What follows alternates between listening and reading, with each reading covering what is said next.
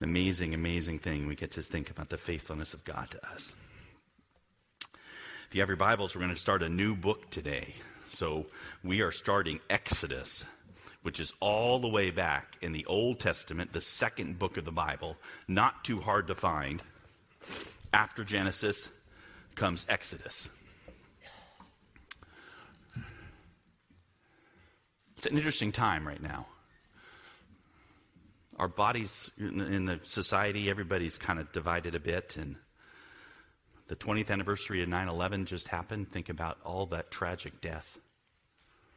And the football season is starting. Do those all go together somehow? I don't know. I was thinking about it. Vince Lombardi, he said, winning isn't everything, it's the only thing. Show me a good loser, I'll show you a loser. That's kind of our society, We kind of think, hey, I want to be on the winning team. I want to be the one who's on the right side, and the right side is the one that's going to win. And then you and I come to Christianity, and you're even here today, because we've been touched by something, the actual winning of Christ, which was what? He died. And we have this amazing promise that he's going to resurrect us from the dead. How wild is that? That for all intents and purposes, it looks like we're losing, and yet we have this promise that we just trust by faith that he's going to give us life. And it's such a strong word of promise that we live like it's actually true. That makes the team, right? And so we break it in, and sometimes as we come to Exodus today, I with Diane thinking through the anniversary of 9/11 where 2,600 people died in our country.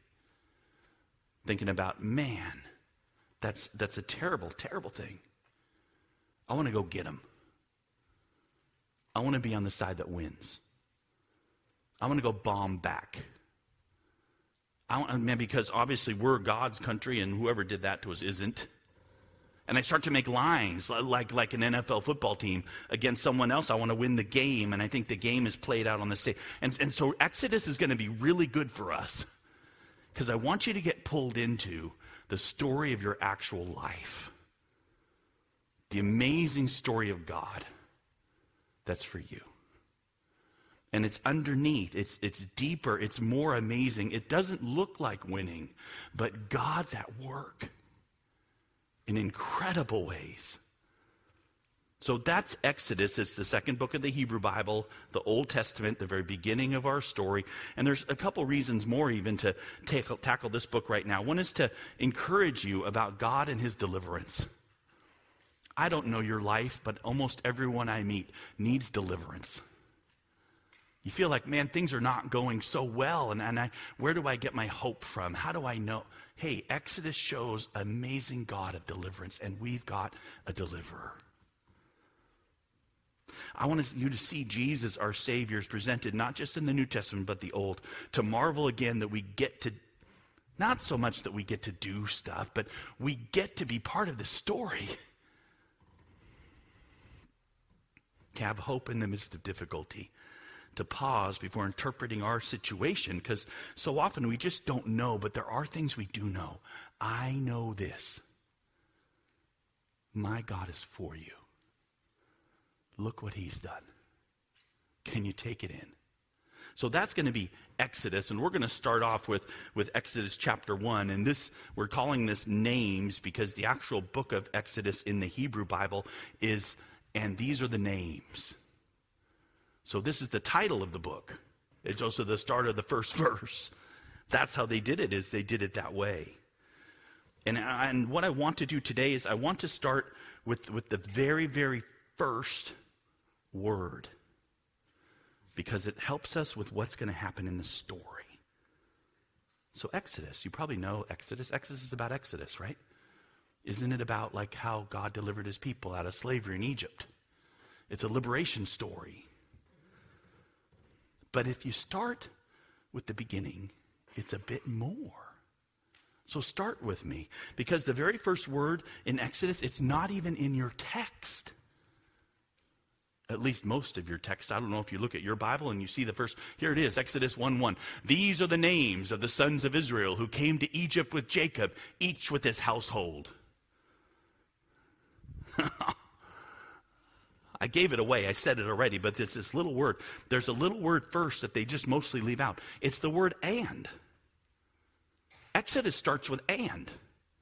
If you ever have a book and it starts with and, it means something came before, right? Something's already going on. It's and means it brings in everything that's happened. That's Exodus. And these are the names. So this book, it's intimately connected with the book that came before it. It's a piece of the story, and the story that's true. But if you don't see it as a step in the story, you might not really emphasize it correctly. What do I mean? Well, I mean something like this. If I told you that John walked the dog, that's one of my favorite emphasis statements. John walked the dog. What am I emphasizing? You'd have no idea. John? Not Mary? Did he walk a dog? Not a cat? But if I said, hey, John walked the dog, and you know that John has never walked in his life, and then last week, all of a sudden, John got up out of his chair, and John walked the dog. Then you're like, oh, he can walk. And that context becomes something you actually understand what the actual story's about. That's happening here. It's a little bit like that. So walk with me for a minute and hear the story. It's not primarily a liberation story. It's there. But this liberation happens. It's not a story of breaking away from the world, though that happens. It's remarkable to see the story of your God. Do you want to know who he is? How he works? How he's thinking? And it's not like you think. It's not Vince Lombardi. Although he said some amazing stuff.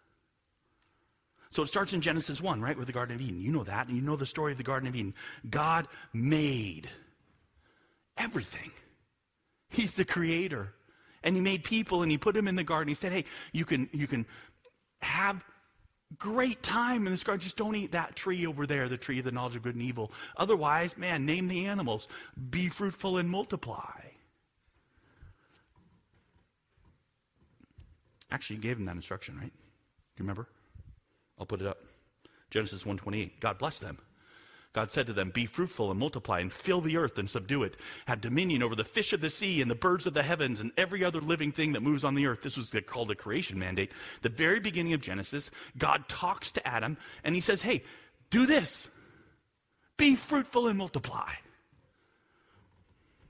Of course, sin tempted them to eat of the tree of the knowledge of good and evil to try and be like God instead of just living. They wanted to know themselves what was right and good and true and not, and ashamed of how God was keeping them in the garden, so they hid. So God put them out of the garden. He promised them as he did that there would be coming a seed. There's this little piece of amazement. So they thought that seed would be their child, but then Cain killed his brother, right? And sin reigned, and people were and are evil on their own. So eventually God sent a flood. You know the flood, that's Noah. God saved Noah and his family and like 2 or 7 of every animal, and they're floating in the water and because he sent the flood down. That's Genesis. I want you to see God's instructions to Noah. Would you look at it for a second? I don't know if you've thought about this. God blessed Noah and his sons. When the flood went away, God's talking to Noah, and God says to Noah, be fruitful and multiply and fill the earth. Boy, that sounds like something. Yeah, it does. It sounds like Genesis 1. Be fruitful and multiply. He says to Noah now, the new creation that he's done, he says, go, fill the earth, be fruitful, multiply. The word there's really fun. It means swarm. Go be a swarm. Thinking like bees floating around, just tons of them.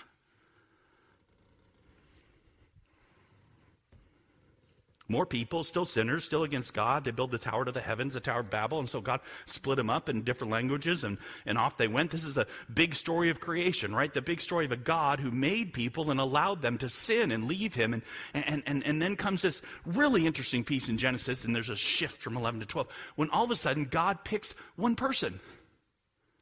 Think about that for a minute. He made everybody, every billionth person that ever lived, trillions, whoever. God picked one. Said, go on, leave your nowhereville that you're at, Ur of the Chaldees or whatever, and come on over here because you're going to be my person. This is how God works. He doesn't just work in a community. He worked with an individual, right? He picked Abraham, and Abraham became Abraham. He was Abram at the time, and he took him to a place, not his natural home. He made promises to him that he'd be given a land and made a people, and his seed would bless the nations, and that's Genesis 12-17. It's amazing. And the rest of Genesis is about Abraham and his kids. First child wasn't the chosen child, that's Ishmael. Instead, it's the second child, Isaac. His name means laughter.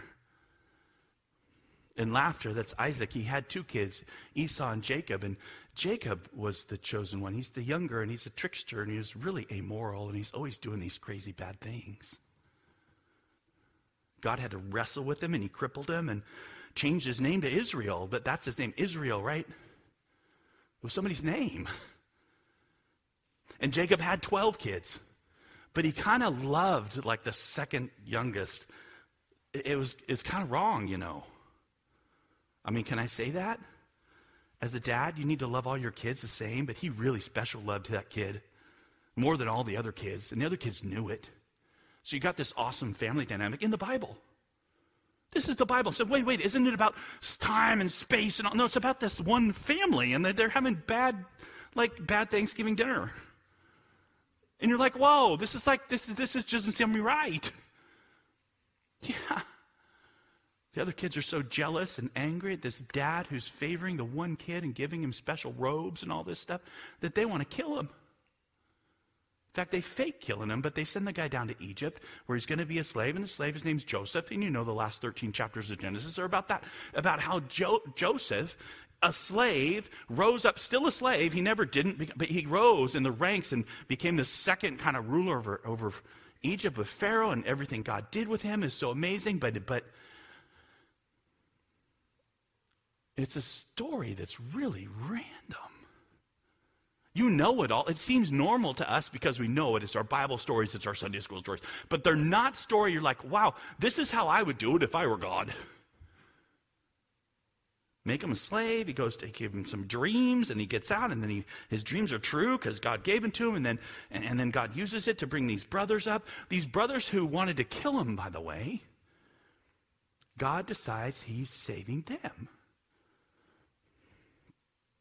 And so they're all going to move. So you get there in Genesis 46. You get this. Now these are the names of the descendants of Israel who came into Egypt. Jacob and his sons, Reuben, Jacob's firstborn. So it goes through, right? Now these are the...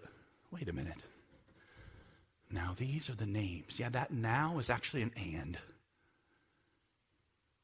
That's exactly the same verse as starts Exodus 5 chapters later. That's our context. And these are the names.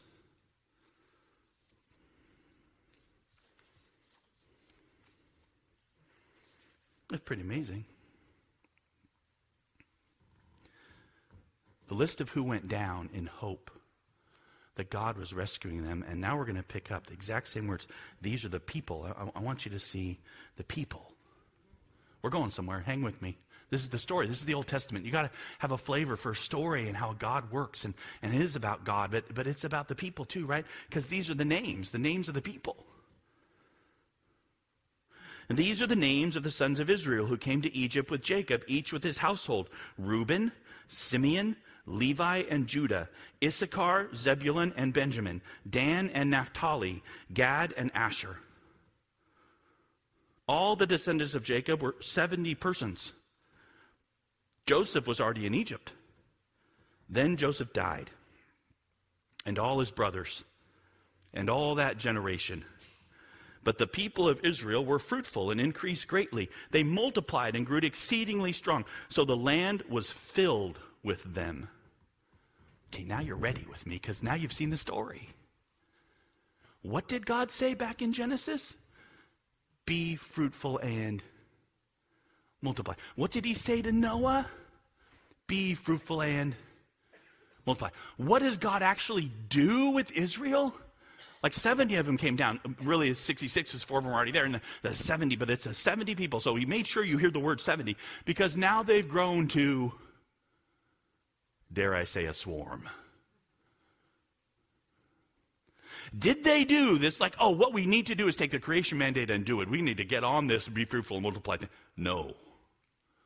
This is God at work. Doing what? What he wants done. How do we know he wanted it done? Because that's what he told Adam. That's what he told Noah. And that is what is happening here. These are the names, are people, right, that God is saying, I want some. This is God the Creator. He gave that mandate to Adam and Noah. He's fulfilling it with the people now he chose. And they just do it, multiply and fill the land. And these folks, you got to know, because we start to forget, these are folks who have no real knowledge of God. They're not Bible students. There's no Bible. They're not law followers. There's no law. What do we know most about them? They were at least the patriarchs there were the brothers that tried to kill Joseph. And God used it miraculously for his own purposes. It's fantastic. They're doing the things God wants, which is to get his people down to Egypt, where he's going to explode them. And they did it all with like their sinful behavior. They're losers. How come they're winning? That's the question, right? I think that's the question. Because this is a story of triumph, and it starts this way, with people multiplying because of the command of God. And they're his people, not by their great choices, but by his promise and his plan, so they do what he wants. I wonder if he does that with us. So this leads us to the main part of chapter 1. You got to know who are the opponents. That's the deal about winning and losing, right? Who's playing the game? Who are the teams? And I think I'm the team. But maybe even in Exodus, there might be a little difference that we're going to see as we go. Let's take a look. So it says, there arose, it says in verse 8, a new king over Egypt who did not know Joseph. And he said to his people, behold, the people of Israel are too many, too mighty for us. Come, let us deal shrewdly with them, lest they multiply, and if war breaks out, they join our enemies and fight against us and escape from the land. Okay, so it's actually kind of a practical problem that Pharaoh's having. I mean, the relationship piece is gone because Joseph is dead and the Pharaoh's dead who Joseph was helping, and the brothers are dead. Now it's just a ton of people, and these ton of people are kind of there's so many of them. Why are there so many of them again? Command of God. But there's so many, there's a practical problem. It says, how do I keep them? Because if they get mad at me, I mean, they're a political force now. They could like join our enemies. They could take over Egypt. There's bad things that could happen to us. Pharaoh doesn't like it. It isn't, you see, that he hates the Israelites. It's that he's against God's command. And he doesn't think it's the best. He wants to manage it. In my knowledge, in my understanding, he might say having that many people who are not in my own nation, that's a problem. They might go fight with our enemies. They might escape the land. There are ways that might be bad for us. So how do you handle it? Well, there's 3 ways. He says, I'm going to go ahead and handle this problem because I'm the authority and I know what's going on. So he has these 3 ways. To stop God's statement of what his people are going to do. Not Israelites versus Pharaoh. Oh no, they're just there. They're the stuff being fought over. It's Pharaoh versus God, right? This is important. Put that in your heart. We're going to walk through because this is so important in Exodus. It's Pharaoh versus God. It's not Pharaoh versus us. It's not us versus the world that's going on, and hey, are the Israelites going to be faithful, and are they going to stay faithful to God and get out? No. It's God against the world. So you guys already know who's going to win, right? I wonder who's going to win. No, you don't have to wonder who's going to win. God's going to win. This is a story of amazing wonder about how God worked. Now I want to know. I know he's going to win because he's God. How is he going to win? What do I learn about my precious God? As Pharaoh comes up and says, man, I got to stop this. And I get Pharaoh. Maybe it's helpful to see how the world works too, because he has some ideas about what he's going to do. It's logical, it's practical, it's amoral. Look what he does. So first, what he's going to try and do to keep them from multiplying is give them heavy burdens. Look at this. Therefore, they set taskmasters over them to afflict them with heavy burdens. They built for Pharaoh store cities, Pithom and Ramses. Okay. But the more they were oppressed, the more they multiplied and the more they spread abroad. And the Egyptians were in dread of the people of Israel. This isn't working. So the idea was if we make them so tired, they won't have time to multiply. I think that's what it's saying, right? It's not saying I hate them, let's make them slaves and make them labor. This is no, we got to stop them from getting so big. How do we do it? Maybe if we make them work really hard, they'll just fall over and sleep at night. And instead, what's the total backfire? All of a sudden, they're more and more and more. It's not working. What do we do? We'll double down. That's what we'll do.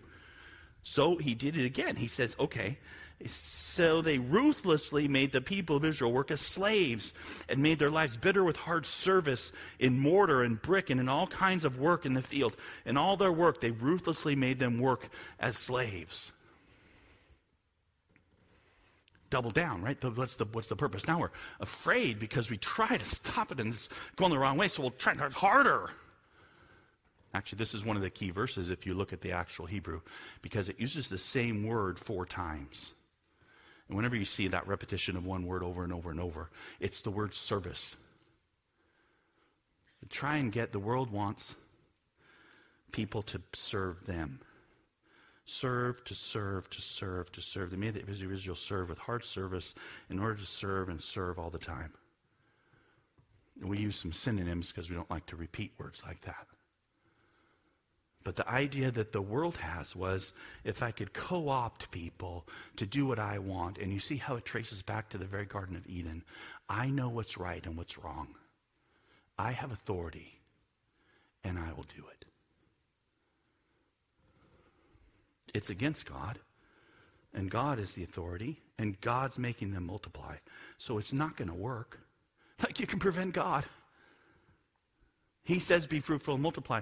And there goes creation. And the ruler says, I don't like that. Let's stop it by introducing suffering and pain and oppression and slavery. Doesn't stop God, but his people are suffering, sure. Well, let's be a bit more direct. Says the world, look what Pharaoh does. Then the king of Egypt said to the Hebrew midwives, one of whom was named Shiphrah and the other Puah. Shiphrah means beautiful. Puah, I don't know. He talks a bit, he brings him in. And by the way, this is Pharaoh. Now, he's the mighty ruler of the whole nation. He's over everybody. And he's bringing in these 2 midwives. These 2 midwives would be nobodies. Why do I know they're nobodies? Because midwives were like that then. They had no families. They had nothing. If you didn't have a family in that time, you basically were just an actual person who was serving. So it's like people are serving, bring in the servant. I want to talk to him and tell him what to do because I can.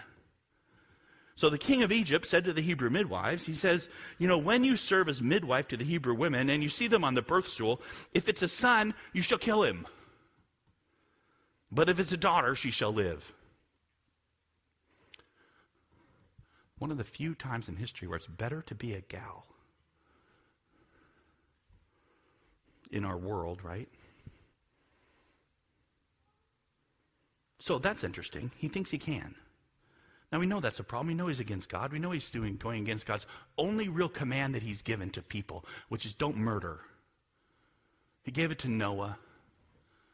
He didn't want Cain to murder his brother. Murder's been bad. They don't necessarily have the 10 Commandments, but they know murder's bad. But it doesn't matter. I have authority, the king says. This is the problem. There's too many of them. I'm going to got to control it. So he gives them that. But the midwives, these servants, these nobodies, feared God.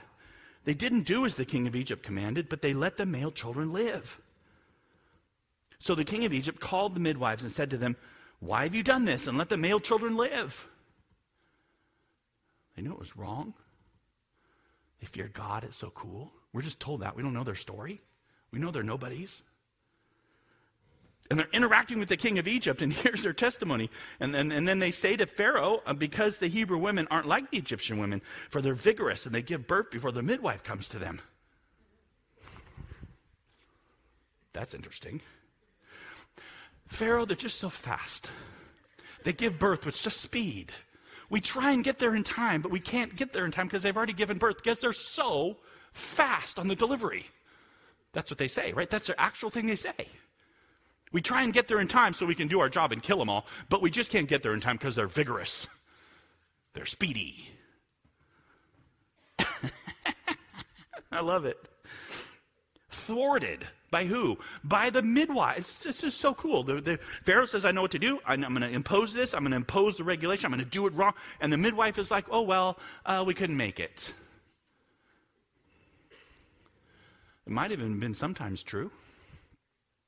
But the reason they're doing it is to say, this is wrong. And they stand up to Pharaoh. I know that because of what the text says. We're just told God dealt with the midwives. The first appearance of God dealt well with the midwives, and the people multiplied and grew very strong. Pharaoh did not stop them from continuing to multiply.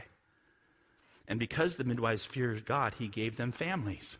Isn't that amazing? So the very thing Pharaoh's trying to stop, which is more people, here's the midwives, and God blesses them with what? People. Families.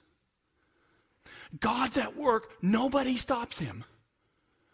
And he uses nobody. He uses the lowest of the low, and he blesses them. You start to see a picture of God, and he has no respect for this authority. None. Then Pharaoh commanded all his people, every son that is born to the Hebrews you shall cast into the Nile, but you shall let every daughter live. This is the last thing Pharaoh does. Instead of trying to work with the midwives and push his power on little people, now he appeals to his people. Kill him.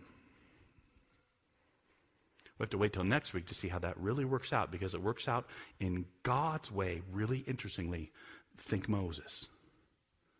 But I want to point out this. There is no question that Hebrew babies died. Where did they die? In the waters of the Nile.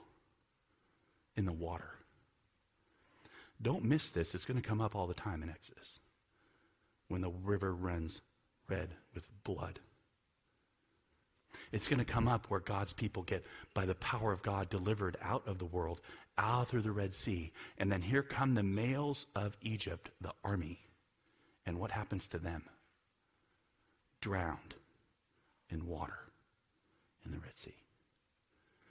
We're not playing games when we start talking about reality and God. And that's what we're talking about today. This is God. The world is against God. You're just in the way.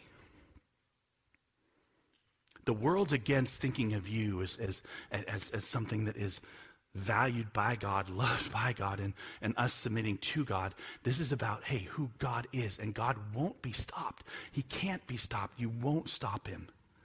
He just won't do things like you think he will. Because I think what should have happened with all of this is God should have never allowed any babies to perish. God should have never allowed any suffering to happen. And yet somehow in God's economy, there's actually a bigger story. You know what the story is, right? God's preserving a people because out of this people will come a particular person. You know him. His name's Jesus. This is God's plan to preserve and make a people so that Jesus would come out and save the entire world. Even and including the people who haven't loved God. Because I'll tell you what, these Israelites we've seen as we started the story, they don't love God. God's just using them. The book of Exodus is going to not simply be a story of deliverance from slavery and oppression. It's true, it is, but it's a deeper and richer than we can imagine, about a behind-the-scenes God who doesn't look like he's doing anything. Not so far, but the people are doing just what he wants. They're multiplying, and the world can't stop him, but it wants to. It doesn't make sense to them. They're going to take things they don't understand because they think they do understand. So we start to know that. God doesn't act right away to stop suffering, does he? It seems wrong to me logically, but the story's about him. And it's somewhat the same for us today. And we'll stop with this. Jesus said, didn't he? He said that, and said it in John 16. Here's Jesus. I said these things to you so that in me you may have peace. In the world you will have tribulation, but take heart. I've overcome the world. These are words of truth to you, even though it doesn't seem like it. Even when a terrorist bombing happens. Even when your life isn't going what it should be and people seem to be oppressing you, God's got it. He's not stopped or thwarted by anyone. And primarily, though, we know the way he has it is that he took my sin on the cross and forgives me and forgives you. Because you're part of the world. We draw the lines wrong. We actually draw the lines, and some of the world over here and some of the world over there, and we fight each other. Instead, it's like, man, trusting Jesus is all there is. And he promises not that he'll build us great lives, but that he'll resurrect us from the dead. He's going to do it, you know. It's real. God isn't just after freeing his people. He's growing them in this text. He's creating his people. And then you know what's going to happen in Exodus? It's not just about him getting them. He will dwell with them. Exodus is going to start with the Exodus. That's the first 13, 14 chapters. Then they're going to go to the sort of that law on how he's going to do. God's going to say, hey, you need to act this way to show people that you're different. And then he's going to go to the last 10 chapters, how you're going to build a place. So I'm going to be with you. And we know that Jesus built that place for us. He's preparing a place now. And he says, I'll be with you forever. And oh, he will take our sinful flesh and we die. And we will rise again in him. This is the most wonderful news you could ever have. This, John writes, everyone who's been born of God overcomes the world. This is the victory that's overcome the world. Trusting him. Our faith. And this is what we do today as we trust Jesus. God is at work. That's what we see sometimes and what we don't see other times. But we, by trust, by faith, know that it's true. Names. That's why I know it's true. He did this. This is Exodus 1, the names. When God took a people who were not a people, and they're actually sinners, and he decides, I'm going to just bless you and multiply you, and you'll fulfill the commands I want you to, and then I will take you because it's about me, and I overcome the world. Will you trust me? We'll get to see lots of it. It's pretty cool. Exodus will be fun. Will you pray with me? Lord, thank you for all that you've done. Thank you that you've taken us nobodies and made us a people. Thank you that over and over you show that you conquer the world in ways that are hidden and unknown and deeper than we know. And Father, I pray for us gathered as we start to look into Exodus and see your amazing deliverance and the amazing things that you do, that we might marvel at you, that we might be encouraged that you have us. And Lord, we know you do. It's in your name. Amen.